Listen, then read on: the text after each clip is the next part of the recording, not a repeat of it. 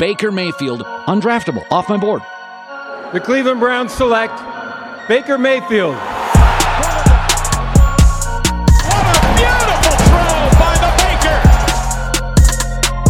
Nick hasta la vista, baby! Touchdown!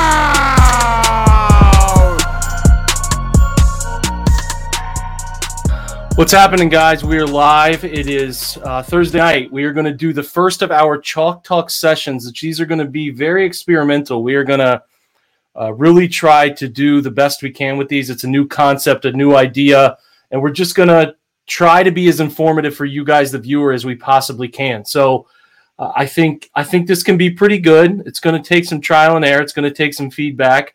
We're trying to figure out what works best for teaching some football 101 stuff, and then also getting into what the Browns like to do, because I think that's important too. If you are listening to the audio version of this, which would not be live, which would be tomorrow on a podcast, it's tough. We're going to try to be as descriptive as we possibly can for you to paint a picture, but the best thing I can suggest for you to do is to find the YouTube form of this and have something to follow along with, because that's what makes it the most easy to understand. So we will take questions as we go. If there's something you don't understand, we will try to help. I'll do my best to help. And I know that my guest, John Stephenson, who we bring on in just a little bit, will be answering everything thoroughly and going through a quick little presentation. We're going to try to spend time on defensive personnel and fronts. I'm going to try to feed questions to John that I think are good questions for understanding.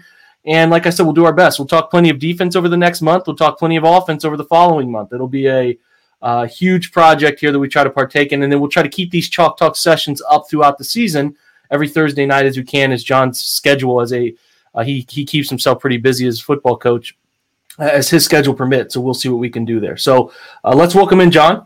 You know him as Buckeye198181 on OBR channels. He's here only in football play diagram form, no visual, but we get all the audio. John, what's up, man? Thanks for having me, Jake. No problem. Let's dig in. We will have, like I said, if you have a question that pertains to this, we will, we'll certainly take your question. There's no doubt about that. The first thing we're going to end up talking about as we look at this is I wanted to present a little bit of a loose defensive depth chart so that as we go through this, the people that we are talking about from alignment standpoints. So it's a little tough to make a perfect grouping. If you notice, there's more than 11 positions here because you want to include the nickel, which we know that if a nickel's on the field, one of those linebacker leaves and vice versa. If you bring Ronnie Harrison as your dime safety onto the field, you'll take somebody else off the field, maybe another linebacker. Or if you go a 4-2-5, you'll keep two backers and you'll bring maybe Troy Hill off the field or something of that sort. We put the rookies at the bottom for the most part, at the bottom of the position groupings. So don't read too much into it. But this is a lot of the personnel that you're going to see. So when we talk about Will, we're probably talking about Jacob Phillips, JOK, Malcolm Smith. We're talking about Mike, Anthony Walker. Jacob Phillips decided to play a little bit of Mike, Sam. If we talk about the Sam position, Sione Takitaki will be one of those that we certainly think will be an exclusive Sam player. Elijah Lee will float around. Maybe he will make the roster. There'll be some fringe guys in the linebacker room. Your corners outside, Greedy, JOK, Denzel Ward. Robert Jackson played at the end of the year when Denzel went down with the COVID issue and he had a leg injury. AJ Green will be another guy who will fight for that fifth corner spot. Troy Hill and MJ Stewart in the nickel. Troy Hill is your frontline guy. Safeties, John Johnson, Ronnie Harrison, Grant Delpit are your starting three in some form or fashion. We'll see how Grant does coming back from injury. Sheldrick Redwine and Richie LeCount there at the free safety role will fight for that depth position to keep their name on the roster.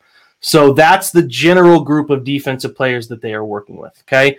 And I think it's important for us to know who some of those defensive guys are because it's going to be exclusively to what we talk about over the next few weeks and into the month. So let's switch up the stream ad here, and we're going to look at it from a wide perspective.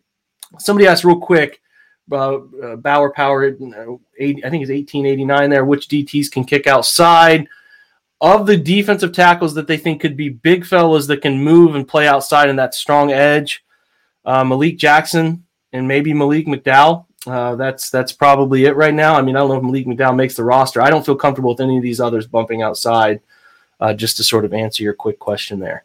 Let's go into this thing, John. Let's do the best we can talking about basic defensive principles and some key information. Okay, so you are going to share a lot of playbook views, and then you're also going to share your own experience and teach from it. So yeah, walk me through kind of your thought process with this whole thing. All right, so I guess, but before we get into the nitty gritty here, I wanted to show everyone just a couple screenshots I took of a playbook earlier today. So where we know that Joe Woods has experience in the Seattle Seahawks cover 3 style defense, single high, gapped out, and so on. But we're making the assumption that he brought it over here, and from what I do know, I know a coach inside the building, so from what I have been able to talk with him about and have been told this is the Seattle stuff. So I'm wanting to show you some screenshots from a couple different playbooks. The first, this one here being Seattle's 2013 playbook. So this was the Super Bowl year, Legion of Boom. And let's go on to the next one here. So what I want to really just show you here is that we're getting to the that there's a ton of consistency between them. Like just looking at the formatting, looking at the terminology, the language they use. So this is just their man free. This is man coverage across the board, a single high safety. You look along the top here, you'll see over 1Y, and then they all use the color black. Even the details down to when you look at the example formations along the top. Look at how the wide receivers are always red. So their little circles are always red. The tight ends are always that bluish purple. The halfbacks always green. The fullbacks are always yellow. There's the way that they present and organize it, going through the formation, the essence of it, essentially just briefly describing it, the coaching points, and so on. So there's a ton of carryover. So I think I want everyone to understand that we can't know exactly how they refer to this stuff when it comes to the terminology and the concepts, but looking across the years at people that have taken this system other places, I think it's fairly safe to say that what you see here is probably what they're getting. The language we see is probably what they're using. I guess that's really where we wanted to take it. Yeah, and playbooks are set up like this on the offensive side too, very similarly. I mean, there's always going to be block by block what each person's supposed to do. It's going to lay out designs. I mean, it's flipped, obviously. You're seeing it from the defense's perspective. On the offensive perspective, the offense is at the bottom of the field and the defense is at the top, so that's a little bit of a tweak. But yeah, that's the general look of a playbook. So from the rudimentary, you walk in, you're meeting with the Browns, you're a rookie, or Kevin Stefanski arrives last year, Baker Mayfield gets a playbook, or Myles Garrett gets a playbook. This is what it looks like. This is the stuff that they see, coaching points, essence, all of that stuff. So there are always trigger words. We're talking defense again here.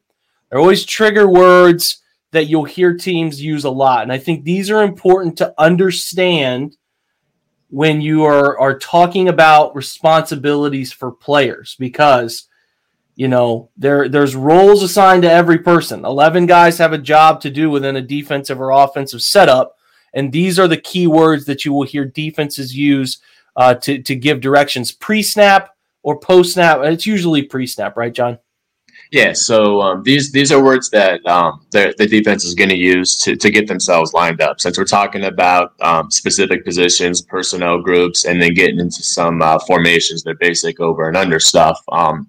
Really, before I guess the most important piece or part of sort of installing your formation is just really being into the players' heads that you have to communicate and you have to line up correctly as a result of that communication. So it doesn't matter how great your players are, frankly, if they can't line up correctly. And as we saw last season, at times there were some issues with that, both pre-snap and post-snap communication, and guys just not being where they need to be.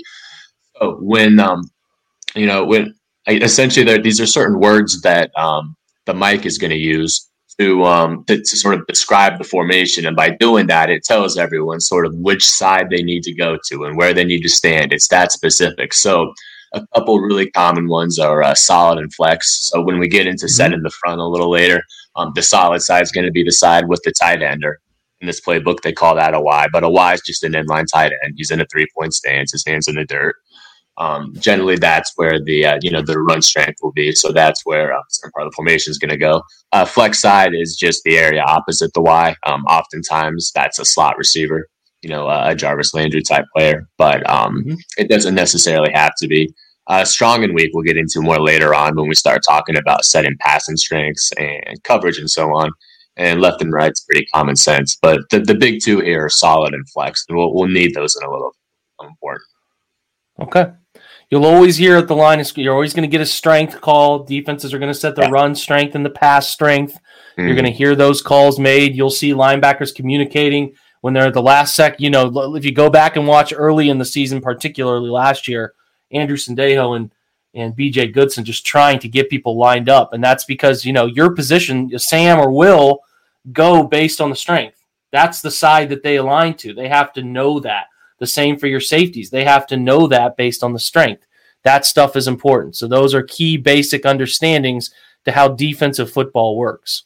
So now you talk positions, and it's important as you talk positions to understand there's tweaks to all of this stuff, right, John? Like, okay, We're going down the list. I'll let you go. And I'll fire questions. So feel free to kind of give your explanation about what the position is and what that person needs to kind of at the base level be able to do.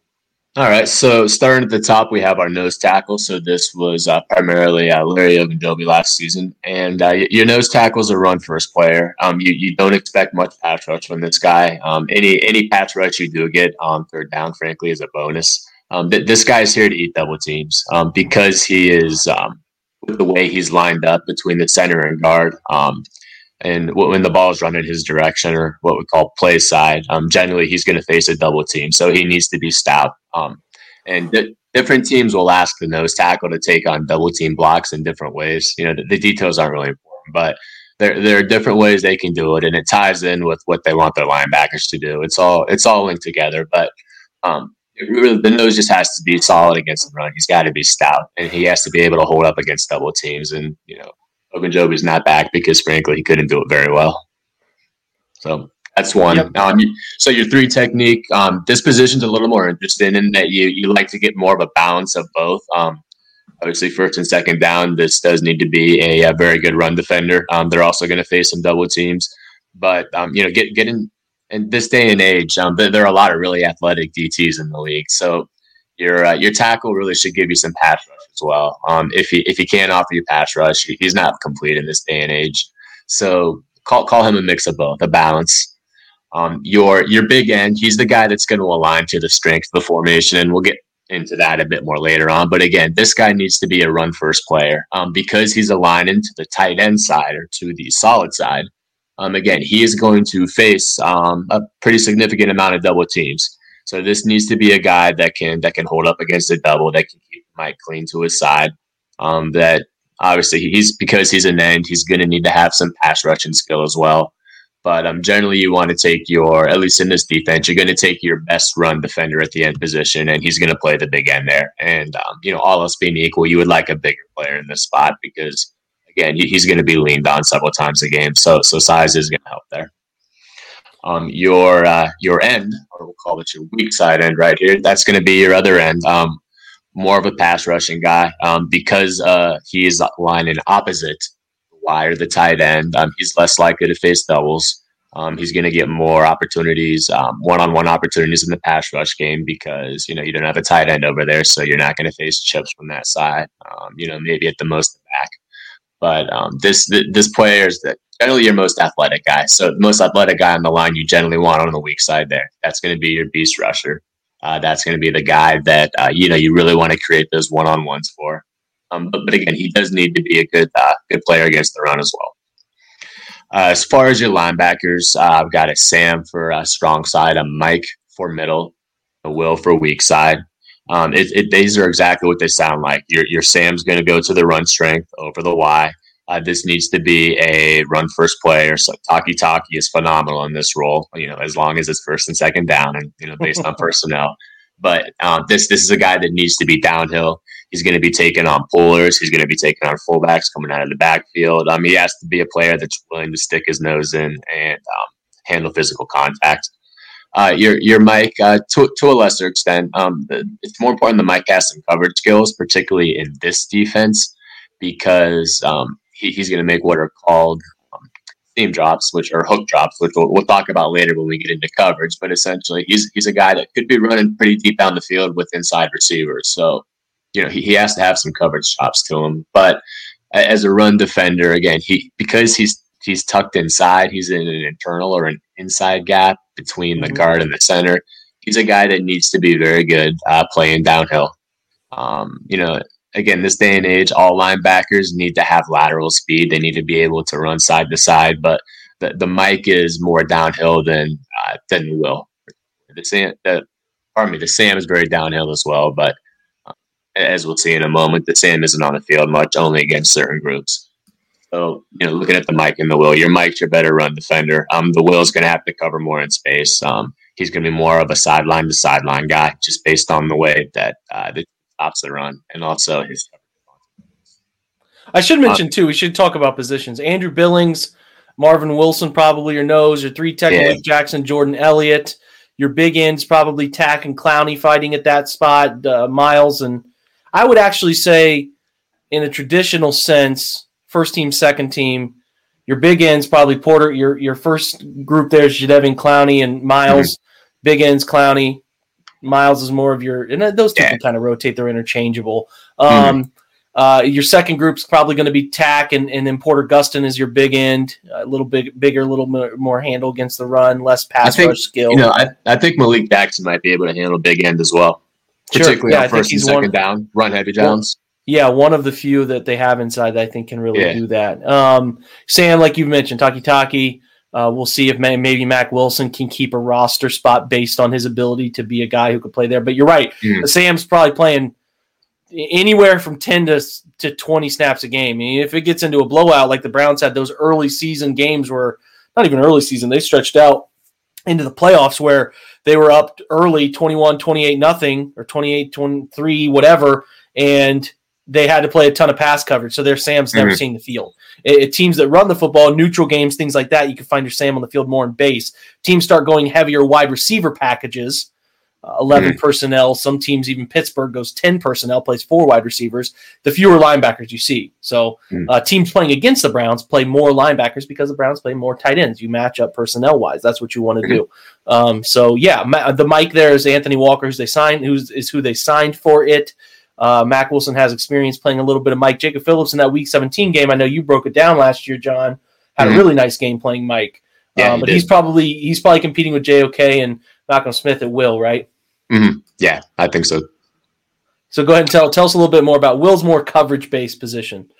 Correct, yeah. So, again, run first position, but more coverage, more moving laterally or side to side, sideline to sideline.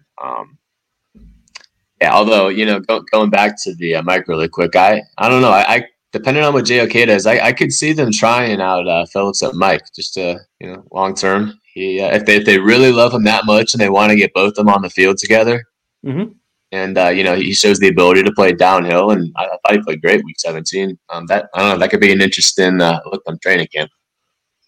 Absolutely could be. This is actually a good question here. I'm going to post it for us real quick. Okay. Which is, in this sense, I'm talking about, using less linebackers. It's how does JOK get on the field against the Ravens? That's a good question, right? Like, are there packages where they feel let me put it this way. Teams like the solving thing for the Ravens has been play more DBs, play more speed all the time, play more speed. But in the sense of JOK, his size, the speed at which he is on the field, you would probably be okay playing through 2 backers, right? Like playing a 4-2-5, maybe having that dime safety on the field, or you could put your nickel corner out there and play it that way. But I just don't think there's any. Some teams have an issue with that where they have plodding linebackers, and I think JOK gives you flexibility to almost have a versatile, almost safety like player in a linebacker role there, right? Yeah, absolutely. And also depending on what Baltimore does with, what they ask their slots to do, this might be a spot also where instead of playing your nickel back, your nickel corner, you have him in there as well. So you're still keeping your 4-2-5 group together. You have, let's say, Phillips and Walker on, but then rather than someone like Troy Hill in the slot, you've got JOK out there to get a little bigger, to provide some more basically some more room from the run game. A little more. He's just great sideline to sideline, and he's great operating in that slot area or in that invert, that part of the field. I dig it. That could be a look to explore as well. Yep. Let's keep going though. Safeties, you need quickly break down the difference between strong and free. What are the responsibility differences? So in this type of single high or one high safety defense, your strong safety is generally going to be your guy that's down. He's going to be what we call in the run fitter. He's going to have a responsibility versus the run against most formations. Your free safety is going to be the guy up on the roof. He's in the middle of the field. He's deep. Against the run, he's a player last resort. If it breaks through everyone else. Now there is a lot of interchangeability with the safeties in this defense, and that they both must be able to fill the other's role. But, all those being equal, they want the free safety high, playing deep middle, and they want the strong safety down low, playing underneath these zones and, banging in the run game. Okay. And then we have two outside corners, which, the thing that's interesting, I'll ask you this question, picking off the corners. The Browns went from, in the first 7 weeks of the season, having them be a left and right corner all the time, stay on your half of the field. Then they went to switching it to where Terrence Mitchell was the field corner as often as they could make him the field corner. Correct me if my thought process is wrong here, but the goal with doing that is giving him more time to react to the football thrown, right? Your boundary corner needs to be hyper twitchy. Am I right about in that thought process? Teams typically set the strength to the field. I know that hashes get tight in the NFL, so it reduces more of the severity of the field boundary stuff, but there still is an element of field boundary. And it's like and typically teams put the strength of their formation to the field offensively, isolate that backside X often, and it turns into short side, quick throws. You need a twitchy boundary corner type guy. I think that's what they really went to. What would be the advantage of doing that? Well, yeah, you hit the nail on the head. So your boundary corner needs to be your dog for a couple of reasons. First, because when teams go 3-by-1, put that single receiver to the short side. A lot of times they're doing that to ISO that receiver. It's going to be the best receiver. In this defense, many of their coverages essentially turn into a push versus 3-by-1. So what's going to happen is they're going to push most of the zone defenders towards the strength, and they're going to leave that corner back there in man coverage. And frankly, it's really cover zero. He's playing man coverage without with very unlikely receiving any deep help from a safety. So it's got to be your best man coverage guy as well. Also versus the run, and this is why this is why he has to be such a dog, because he's got to be great versus coverage, but he also has to be great versus the run. A lot of teams will take a tight end, we call it a nub, or a closed formation, and they'll run towards it. And when that happens, that cornerback's now in the run fit. He has a gap. He's responsible for that D gap. So now he has to be in there banging with players that are much larger and stronger. So it's you can't hide a guy when he's in the boundary there. That's really what it comes down to. Yep. Okay, these are the alternate defensive backs that can come into the game based on situation now. Your fifth guy's your nickel. He's got to be a tough SOB. He's got to be able to play. The thing that's challenging, and dime guys are the same way too, and you see dime package down there, is you gotta understand when you come in as a dime or nickel player, you are responsible for a run gap normally, some sort of run fit. And you have to be able to handle routes that are two-way goes. That's the difficult part of playing in the slot, right? Is that, if you're a guy playing on the outside, you can use the sideline to your advantage. You can always sort of throttle him, funnel him into the sideline as best you can. I know if a guy's pressing outside, he really can only go upfield or he can break in. I have that little advantage. In the slot, what makes that position so uniquely challenging, and especially in the NFL, where condensed space and creating any separation is like the key of all keys, is that you got to be able to handle two-way goes. And that's what makes that position so hard and why the Browns needed to upgrade. We're driven by the search for better. But when it comes to hiring, the best way to search for a candidate isn't to search at all. Don't search, match with Indeed.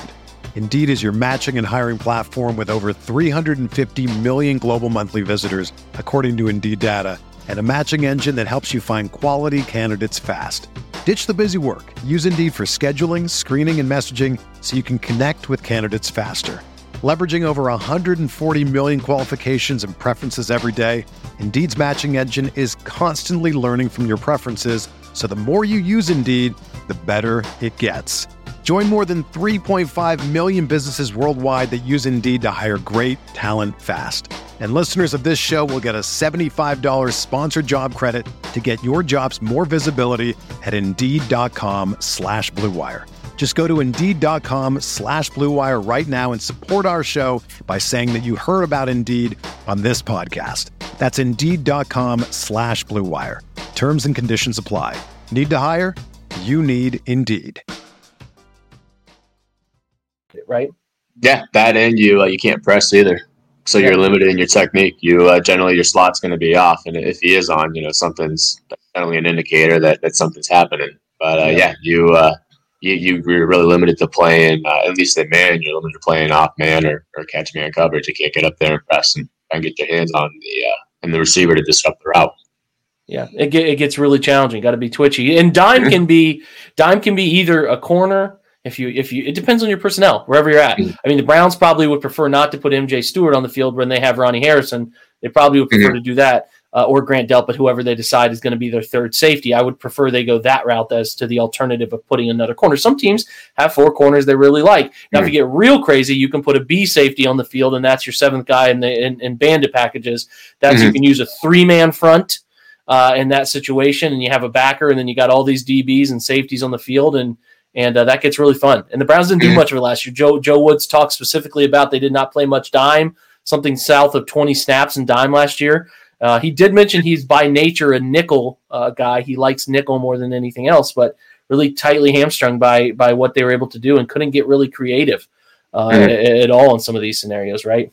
Yep, exactly that. There were a couple of games where they had everyone healthy and they did some stuff really similar to that bandit look, essentially, which was something we'll look at in a second, pulling a defensive lineman off the field, keeping their five DBs out there, then adding another. So you'd end up with Sendejo, Redwine, and Harrison together with a couple linebackers and corners in your nickel. But I only remember it happened in a couple games. At that point, people started falling again, and that was that. A question in our Ask the Insider threads here, which was in the article, there was an increased note of 8-man coverage, John. This says Pro Football Focus writer Seth Galina, who does a nice job for them, talking about how 8-man coverage is trending up. So the question we got here is, how much of this did we run last year, which we just answered for you, not very much at all. And could we see more of this moving into this year? I think you certainly could. If you get the Browns get teams in 3rd and 12, 3rd and 10, even, any 3rd and 8 plus, where a pass is pretty much going to happen. If you could put Clowney on the inside, let him dance around from an A-gap rush standpoint, play tack and play miles and just get after it with 3 people, you feel pretty good about that, right? Yeah, absolutely. You can definitely generate a 3-man pass rush with that. Something I'd be curious to see is he talking about across all downs or just, 3rd down? Like, is it? I would imagine. Where's this happening? I would imagine. I have not read the article. I will have to read more on it. It has to be pass downs. You can't play rundowns, first downs with 8-man and cut. I mean, I guess you could. You could maybe wheel out an end or something. Yeah, you could still play. I'm just thinking like maybe for heavy teams that go heavy play action on 1st or 2nd down, just to sort of create that umbrella and get people out. Guys can still that 4th defender can still be in the run fit. You're not pulling them out necessarily, but I guess you're adding a bonus dropper somewhere across the field by having him dump out. Top of my head. He said, this is Rune Dog 90 said, it seems like it would work well against Lamar Jackson to limit his run lanes. If you want to beat Lamar Jackson, you have to rush with, and we've talked about this so many times, John, you got to rush with discipline. You can't be a crazy upfield rusher. You can't take yourself out of plays by running past the quarterback because he's just going to embarrass you. I still think the Browns have done it way too many times. So, 3-man rushes are going to be okay if you can drop 8 effective zone players. Browns dropped 8 last year. They didn't have enough effective zone coverage players, just a bunch of grass eaters. You got to get guys that can feel route combinations, that can actually pattern match and do different things like that. So I think their personnel is much more in favor of giving themselves opportunity to run 3-man rush stuff this year. So, I think that essentially answers it. Let's move on a little bit here and talk about these. This is kind of where we'll end today, is talking about these defensive personnel groups. So this is where your expertise, having done some of these things, John, just talk through if we reference these things this year. Oh, they were in nickel. This is the kind of count, and these things can vary from time to time too. So some teams call their nickel they can play a 3-3 nickel, right? Like you can get creative as you want to get here. Mm-hmm. Yeah, absolutely. The numbers in front usually just refer to that's more alignment, whereas base, nickel, dime, bandit, so on, that refers to the personnel group or the specific set of players that are on the field. So looking at base, obviously, I think at this point everyone's heard that nickel is the new base, and everyone's been saying that for a couple of years now in the NFL. But there's still plenty of snaps where teams need to be in their base stuff, where they've got their 4 defensive linemen, that's their end, their big end, their DT, their nose tackle, their Sam, their Will, their Mike, and their free safety, strong safety, field corner, boundary corner, whatever you want to call it. Let's show an example of that real quick. Yeah, here we go. So at least last season, the Browns used this personnel group whenever the offense came out in 1-2 or 2-1 personnel, meaning 2 tight ends and 1 back, or 1 back and 1 tight end, and 2 backs. Any combination of that. So when that happens, yep, that's perfect. When you see that, they're running out the Sam. And the reason is teams are very heavy run tendency out of these formations here. So you want your best. So let's highlight the Sam. Give us what we're talking. Let's walk through some of the things we've learned here. The run strength is to which side? So in this case, you're gonna go to the solid side. So your solid side is going to be to the left, to the defense's left. So if we're facing the offensive line there, the tight ends are to our left. If we're standing there in the box where the mic, let's say. So yeah, our solid side is going to be to the left. Our flex side is going to be to the right. Again, when we get into our fronts a little further on, then if we're using what's called an over front, where we're setting our strength to the formation, then we're going to put our DT and our big end towards the tight ends. You're going to see, again, your Mike will be to that side. Generally, your Sam will be to that side. Your strong safety generally over there. Again, it just depends on the specific call, on the specific front, the checks behind it, the formation. But yeah, as a general rule of thumb, all of essentially your strength is going to that side. I think marked that up pretty well there with the big end. We see the Sam, the Mike. Yep. So 2 tight ends. So you're going to run strength here, right? You're going to get your big end is going to be on this side. Try to put a little B for your big end, Porter Gustin in this scenario. Miles is, I don't know what happened there. Miles is to the top side. Sorry about that, guys. And then this is your Sam, Mike, Will, right? Mm-hmm. Yeah, and notice this is another example of what we talked about just a moment ago with the differences between the field corner and the boundary corner. So although this is 2x2, because we have 2 tight ends, there's the corner at the bottom here is now in the run fit. So he's responsible for a gap. He's a contained player here. So on a run 2, he has to play that D gap outside. I'm sorry, so that D gap. Pardon me. Check. Let's check it from that angle. This so I can see. There we go. So let's talk about gaps while we're here. I know we're going to do more with defensive front alignments, but we're talking gaps. Here's your A. Yep. So right we just in between center guard to the right. I mean, there's A gaps on both sides. Let's make that clear. The gaps go out, right? So your gaps are going to go left and right. They're going to start at A on each side. So the left butt cheek is an A gap. The right butt cheek is an A gap, right? Out to your B gap. C, D, and this is what you were just referencing, E. So B gap is going to be between your guard and tackle. C gap is going to be between your tight end and any tight end that is here. If there's 2 tight ends, that forms a D gap. If there's outside, whatever the outside is the last letter of the unused in the alphabet so far, and that is the E gap. If we work to the other side, we only have 3 gaps, right? A, B, C. B is between guard and center. Sorry, guard and tackle is the B gap. Not helping the people on the audio form of this tomorrow. So A is between center and guard. B is between guard and tackle. C is going to be your last outside gap here to this open side. Mm-hmm. Yep, perfect.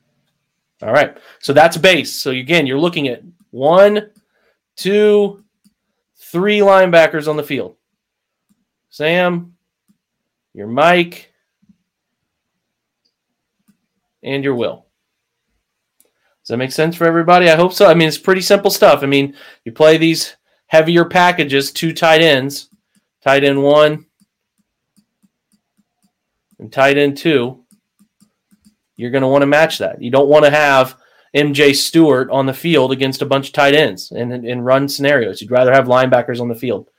Now, a little counterproductive right here because they technically have Taki playing Will. This could have been a screwy alignment. They could have messed this up. Who knows? It's probably built into the defensive call with the coverage specifically because this is going to be a little too deep, but long story short, because the passing strength, the twin receivers, the flex side is to the defense's right. They generally use what's called weak side rotation. So one of their safeties has to come down and play the run. So they generally want the guy to the weak opposite the passing strength. So the passing strength is to the defense's right. You can see Harrison dropping down in here. He has a gap in this. He probably has that C gap, in between that first tight end and the right tackle. So the sand has to go opposite that, so they don't end up on top of each other. Some of you are talking about this being blurry. I'm not entirely sure what I can do differently and why it would be blurry. I'll have to check the rewatch. It's not coming through blurry on your side, is it, John? No, it looks all good to me. Anyway, let's keep going. Yeah, I'm not entirely sure why. We'll knock these down. Let's get back to. I will have to check this tomorrow, guys. I don't have time to check it in show. We'll have to look at maybe I can. If you guys want to shoot me DMs, I can give you. You can give me some recommendations on maybe keeping how YouTube keeps up with the stream settings. I am not sure. I'm open to any of those suggestions, but now I cannot do anything about it in show. I'm sorry that it might be coming through a little blurry for some of you. Let's talk nickel. So, nickel's going to be 4D linemen, 2 linebackers. You're getting another corner on the field, and then your 2. Let's see if we can go forward a little bit. Yeah. Next. I'm running old school graphics here. I'm sorry. It looks good on my end, which is kind of bummer. I'm sorry this isn't coming through great for you guys. Okay, so let's try to draw these up as best we can. So now if you're on the audio form, we're looking at nickel. So we've taken 1 linebacker off the field. Again, sometimes teams will play 3-man nickel up front. They can do that. But in this scenario, here's your big – go ahead. I think this is the same image we just looked at. No, this is because we have we took a linebacker off. We have a Kevin Johnson is right down here. Oh, is that him there? Okay. Yeah, I promise. Very skinny guy. I believe you. All right, okay. So your nickel personnel means Sam's coming off. Nickelback's coming on. Again, this is your two-way go guy in the slot. Needs to be able to play man coverage underneath zone. You're going to see this when teams come out in 1-1 personnel. So last season, if a team came out with 1 running back and 1 tight end versus the Browns, then they used this group right here. Again, the 1-1 is more balanced in that you're going to get some, you're going to get some run. You're also going to get some pass. So at this point, it's the run isn't such a threat where you need to keep someone like Taki on the field. Frankly, they tried to use him. Versus this personnel group or in this personnel group early in the season. And then I think you talked about this actually, like after, I want to say it was the Cowboys week, they just said no mas, no more. And then he was strictly a base guy from that point. It's important here to note again, I just want to touch on coaching points or talking points that we've had, John. We talked about boundary and field corners. Here's a good example. Now, again, something to note, most of you listeners might know this, but the hash marks in college or high school are very wide. They get tighter in college, and then they get extremely tight in the NFL. So like your hash marks in high school, John, correct me if I'm wrong, are like out here. Oh yeah, they're huge. College, they get into like here. And if you watch, they used to have the Hall of Fame game on the old field at Canton, and you could see the 3 of them, and it was kind of cool. You don't get that anymore. They have a much nicer field, and they can interchange the middle of it, so they take that away. But so it's less of a problem here because they know that quarterback arm strength. They want to put pressure on quarterbacks to still be able to make throws. But this is the boundary. The short side of the field technically is here. Since the ball is here, so you see Denzel. We talked earlier about Denzel being your boundary short side corner, and then at the top of the field on the field side to give him a little more reaction time. They're putting Terrence Mitchell there. I don't know what they will do this year. If they trust Greedy more or if they trust Greg Newsome more, we'll see how that goes if they are comfortable leaving their – what's the advantage of leaving a corner to one side? Is it just nice for him to be able to always have a home and not have to worry about running back and forth? So exactly, less running. They can have a ton of distance to run when the huddle breaks, and they're already doing a lot of running. So teams will see that, and they'll specifically, hit them with fade routes or just run them off a couple times. Ball goes somewhere else, and then take a real shot at them. So it's one less thing to do when it comes to lining up, and that's probably why they started with just sticking to one side earlier in the season. It's an easy, cheap way to skip some of the steps and get in the front set and getting the defense lined up. There's just one less thing to worry about. Okay, good stuff. This is a look at your alignment based on, we don't have any tight ends in this scenario, or we do. I'm screwed to the left. We have tight end left, Jed. Yep. So from the defense's perspective, then the tight end or the solid side is going to be to their right. So as you can see, we've got our 3 technique or our DT over the left guard there. We got our big end outside. We've got our Mike, over the A gap there. Although it looks like Goodson is over the B gap there. So there's just something going on with the coverage. But the important part is our big end and our 3 technique are to the strength. You can see we have a safety down and in the box. He's part of the run fit. It looks like. I wonder if they view Miles and Porter Gustin kind of interchangeable in that regard, because Miles can handle being a big end or a little end. The thing with Miles is I think that more than anything they probably look at matchups and then look at protections. Yeah. So they're looking at just who can he really, who's the BITCH, that kind of thing, and also particularly on third down. On third downs, they're looking at the specific protection that the offense is likely to use, and they're figuring out ways that they can attack at weak spots or create like big on big, for example, finding a way where maybe they can get Miles matched up on a tailback or a tight end, just a non-traditional. Agreed. Let's look at this. This is I always talk about when you go to dime.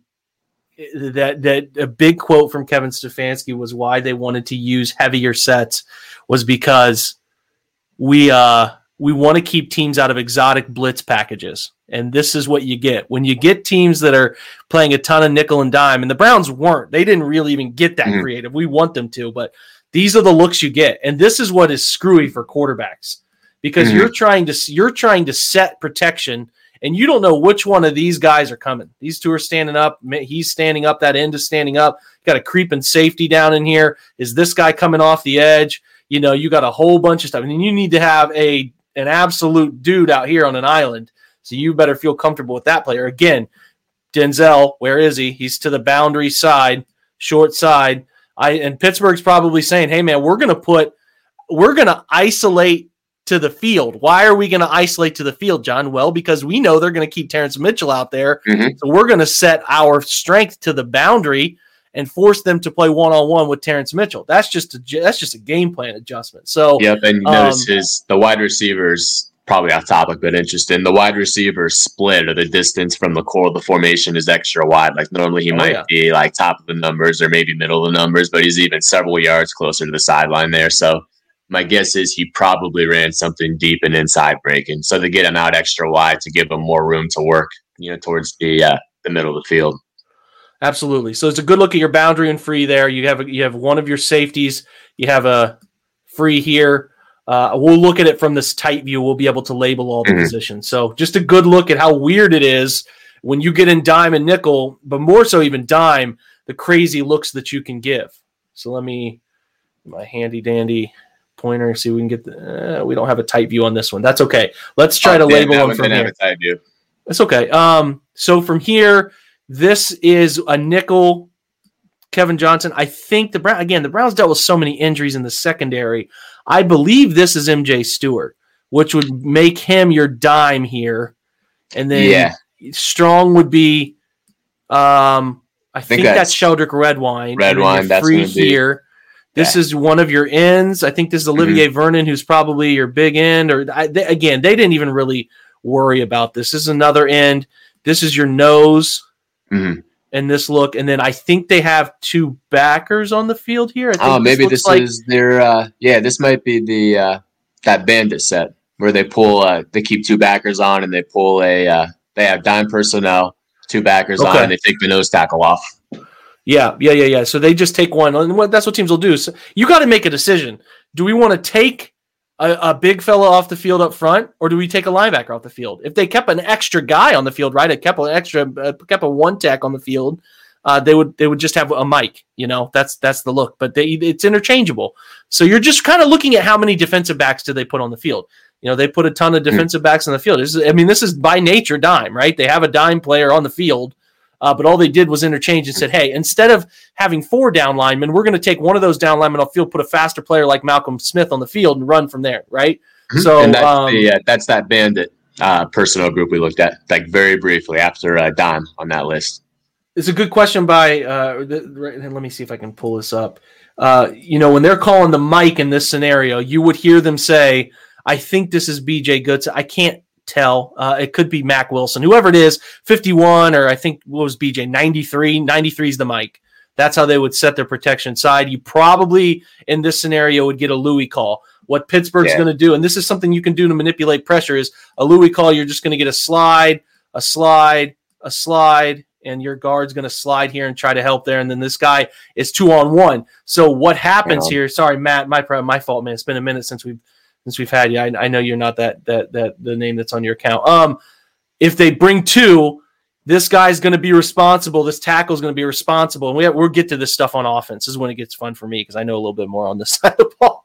If they bring 2, he's going to handle the inside guy, and this outside guy, the quarterback, is responsible for. So they have to throw off of him. He'll be unblocked. That's kind of the protection. So because as a quarterback, you got to take care of with the most immediate threat, which is, hey, they got 4 SOBs walk down, head up or over from the center. So we got a problem here. We need to slide it, because if we don't slide it, then this guy's ripping off the edge. And you do have back protection, but you don't love always putting your running back against a barreling, untouched Olivier Vernon. That's a recipe for grossness. Mm-hmm. So anyway, we'll talk more about that later. But that's a look at dime with just a slight adjustment. Now this is going to be more of your bandit, right? Yep. Yeah, so this is the bandit. It's they pull Ogunjobi off, which makes sense when they can do it. He's just not, from pass rushing perspective, he doesn't give you much. So at this point, I think they would rather add another coverage player or add another player that can blitz.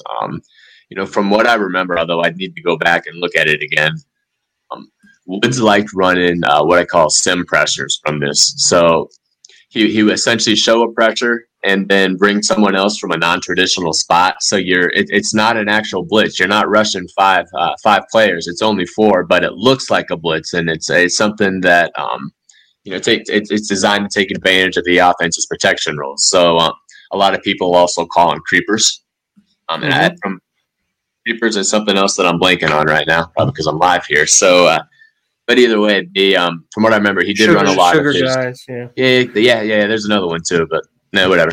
Either way, I think he ran a lot of sim pressures and creepers out of this too. And by pulling the nose off and getting that extra rush on, it's just one more person that he can either potentially bring, or he can keep up near the line of scrimmage, and also know they have enough speed to get back into a coverage. I know he's playing zone behind these.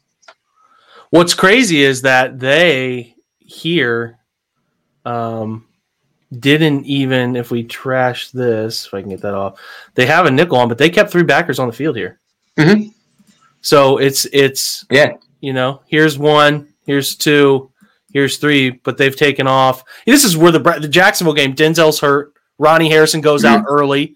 They have nobody else. They're forced They were forced to use their cover guys as linebackers. They just had. I think they're playing Tavier Thomas in the slot because Denzel's out. Kevin Johnson kicked out wide. They were literally running on fumes. So this is where we talk about they don't have much flexibility. All the flexibility that they had in this game was to use more linebackers and take a guy off the field and take a D lineman off the field. I think Miles back, or was he still out? Because he's not even in rushing here. He might have been out too. They were really hurting defensively at this moment, but this is the general look. I mean, this year, the interchangeable pieces. So instead of this will be your one linebacker. So they'll probably have this be Walker, or if they pull Walker off the field, it could be this guy, Jacob Phillips. Look at this. We're going to get real fancy. And then they could have this be JOK right here.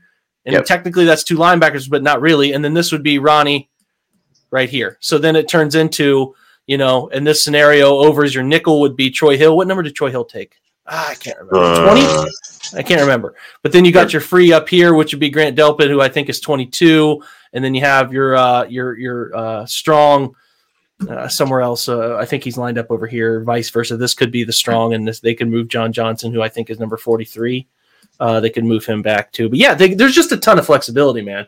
But there's a ton of flexibility now. But the thing that people forget is like it gets week to week. This stuff gets really crazy because you lose a player like Ronnie Harris on the first series of the game. Who do we have left? How many guys do we have? It's just it's a little wild. They got to adjust on the fly, and things aren't always cut and dry, and it gets a little dicey. But this is the look of what you would see. So if we were going through this.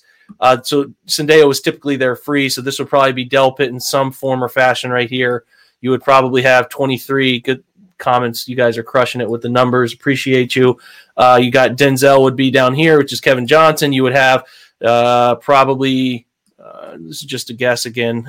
I think John took number 43 again. I think that's what he was. I don't know if that's what he'll keep. I'm sure people will correct me if I'm wrong. Greedy was number 26 or Greg, did Greg take 20? I can't remember if Greg took 20. I think he might have taken 20. But yeah, that's something what you would see. You would probably see Phillips in here, number 50, kind of showing, and maybe he's dropping. Then you have whatever else you want. I mean, in this scenario, you could play Ronnie Harrison right here or JOK right here, either of them. I mean, that's fun, right? Like, think about the difference in personnel, John, when you look at what they had. I mean, it's funny you say that. Just looking at the lineup you put up at the very beginning. Let's look at it. Not here, not here, not here, not here, not here, not here, not here, not here. If this is Tavier Thomas, who I think it is, not here. Only guy that's here is 50, Jacob Phillips. Wow. That's nuts. Jeez. They're playing 10 new people defensively. I mean, this is, I know they're dealing with little injuries, but just in this snapshot example, it's completely different. They have so much more flexibility this year. So, listen, we're 50 minutes in. I thought we would go like 25 minutes, but as usual, I always underestimate this stuff, brother. So what we tried to do, and just a recap of like the lesson we went through here, basic playbook concepts, what it looks like, what playbooks look like, coaching points, what positions are on the football field defensively, and what those players typically try to do, what they're trying to fill those spots on the field with that type of player that does X, Y, and Z right. And then defensive personnel groupings. Again, base, nickel, dime, bandit. Okay, so again, you can get really kind of crazy with moving a defensive lineman off the field and adding a linebacker or adding a safety if you want to. There's a flexibility there that is really nice. The Browns will have much better flexibility coming up next year. But yeah, this is fun. So we'll build from here and go from the basics of the players, the basics of the personnel groupings to what it looks like on the field next Thursday. Techniques, where guys align. If you hear people say a 1 tech, a 3 tech, a 4-eye, a 7 technique, that's what I want to teach you guys next week. And we'll start talking about linebackers a little bit, where those guys line up and what their gap responsibilities are. And then after that, the next week, we'll start talking more secondary play, man versus zone, techniques, coverages, that fun stuff. We are 53 minutes in. And there have been a good number of you guys that have hung around. I hope this has been informative for you. John took the time to make the screenshots and give us the draw ups. I appreciate you, man. Of course. Thanks for having me. Good stuff. Good stuff.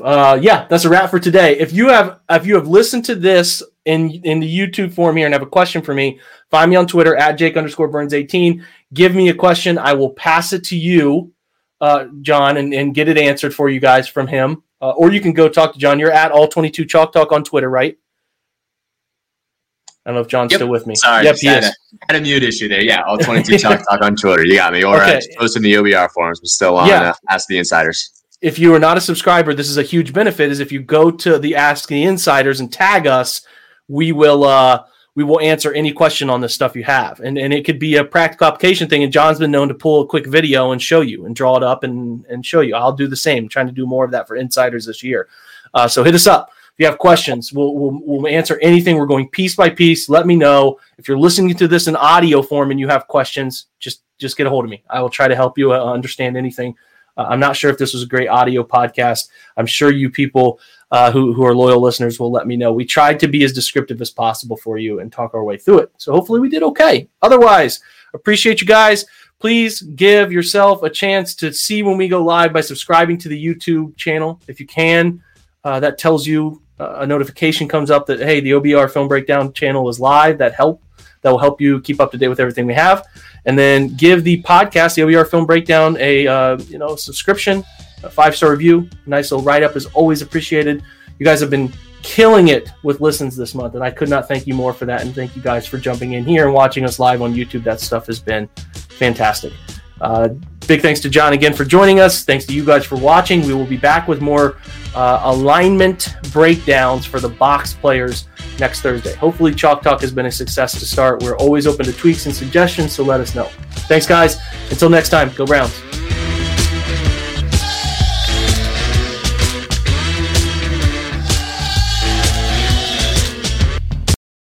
Mother's Day is almost here, and you can get her the most beautiful time-tested gift around. A watch she can wear every day from Movement. Whether mom's into classic dress watches, rare and refined ceramics, or tried and true bestsellers, Movement has something she'll love. And right now you can save big on the best Mother's Day gift ever with up to 50% off site-wide during Movement's Mother's Day sale at MVMT.com. Again, that's up to 50% off at MVMT.com.